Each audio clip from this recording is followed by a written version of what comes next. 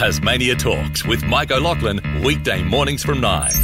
Tasmania Talks, Vet Corner. Always a pleasure to have a chat to Dr. Jen Griffiths, owner and vet at Pets Life Veterinary Care. Jen, good morning. Good morning, Mike. How are you? I noticed there was a bit of sound. We've got the radio on, have we? No, I haven't. Is that better? Oh, okay. Oh, that's much better. Yeah, I don't know what's happening there. Yeah, sorry. But we're talking heat stroke in our pets. We are. I thought it would be a good one just as the weather's starting to warm up and we're all out and about, and just things to look out for at this time of the year would be ideal. Yeah, I think so. How do we know our pets are suffering heat stroke to start with? Because they must just be falling down, desperate for water. There must be some signs. Yeah, so some signs will be more severe than others, so that's really important just to keep an eye on that. So really sort of extreme panting. So our dogs will pant to cool down, and that's a normal thing for them to do. But if you have been out on a big run or walk, particularly at the height of the day, when it's a lot warmer during that time of the day, then the panting can be certainly extreme. Sometimes their gums will be extremely red and very, very pink, and they certainly will be looking for water. They might lie down. They might not want to be able to get up just because they're just so exhausted. So if those signs are particularly extreme like that, you certainly need to be getting them to a vet because they certainly can develop more complications if it was not treated. And Jen, could you just repeat those signs again? I think this is really important. Yeah, so you're looking for really extreme panting, yep. And because we know that's a normal thing for them to do, but if it is really out of the ordinary for your dog particularly, so you're looking for that. Number two, you're looking for extremely red gums. So if you lift their lip gently and have a look at their gum colour, it'll be usually very, very red or very, very pink, so it's very congested. They might collapse. They might not be able to get up. They might just want to lie down all the time. Wow. So look out for all of those signs, and they might obviously be seeking water and shade and that sort of thing. And Jen, what can we be doing to prevent this?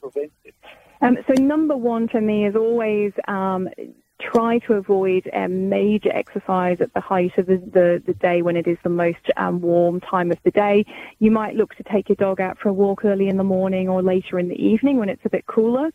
I think probably the most important thing for me, though, is to just discuss the fact of our little flat-faced breeds, so our bulldogs, our Boston Terriers, our pugs. Really, really important to take extra care of those guys during this time of the year. They will overheat a lot quicker, so just making sure, again, take them out cooler times of the day. You might do much shorter walks with them during the summertime in that regard, just making sure that they can cool down appropriately. Take some water with you, take a bottle of water, that sort of thing. So you've always got something on hand, if it does get a little bit warm and you think they're getting a little bit overheated. Okay, and I guess it doesn't even need to be that hot, does it, for them to get heat stroke?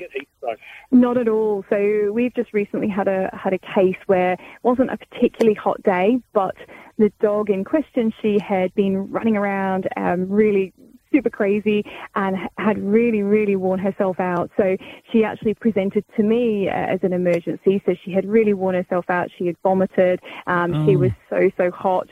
So we just started, that sort of emergency treatment. We cooled her down. So even a nice cool wet towel on the floor so they can lie on that is also a good thing that you can do as well. Even if they're not out exercising, but you've got them at home in the garden, and put a cool towel up for them to lie on, or you can have there's cooling mats and those sorts of things. We started intravenous fluid therapy for her, and we just got her feeling a lot better by cooling her down. And she's a fit, healthy dog, but it was just that she had run herself ragged, and she was really struggling just with that heat. And look, Richard from Penguin has called to ask about feeding ice to your dogs when they're hot. He's seen people recommending it on Facebook, but he believes there's some health risks with feeding dogs ice. Yeah, look, some people will do it, and if you're just feeding very small amounts, you're not really going to have too much of a problem. If you've got a patient, though, that is in heat stroke, you have to be careful about how quickly you cool them down. So, giving large amounts of ice and things is probably not ideal. You want to just sort of get cool water and cool towels and those sorts of things so they can lie on that. There is talk that sometimes it can be, too cold to just go, to plunge with ice, or it'll give them huge amounts of ice. So I would just go with sort of cooled water, shady spot, that sort of thing, and a nice cool wet towel, because yes, I think there is some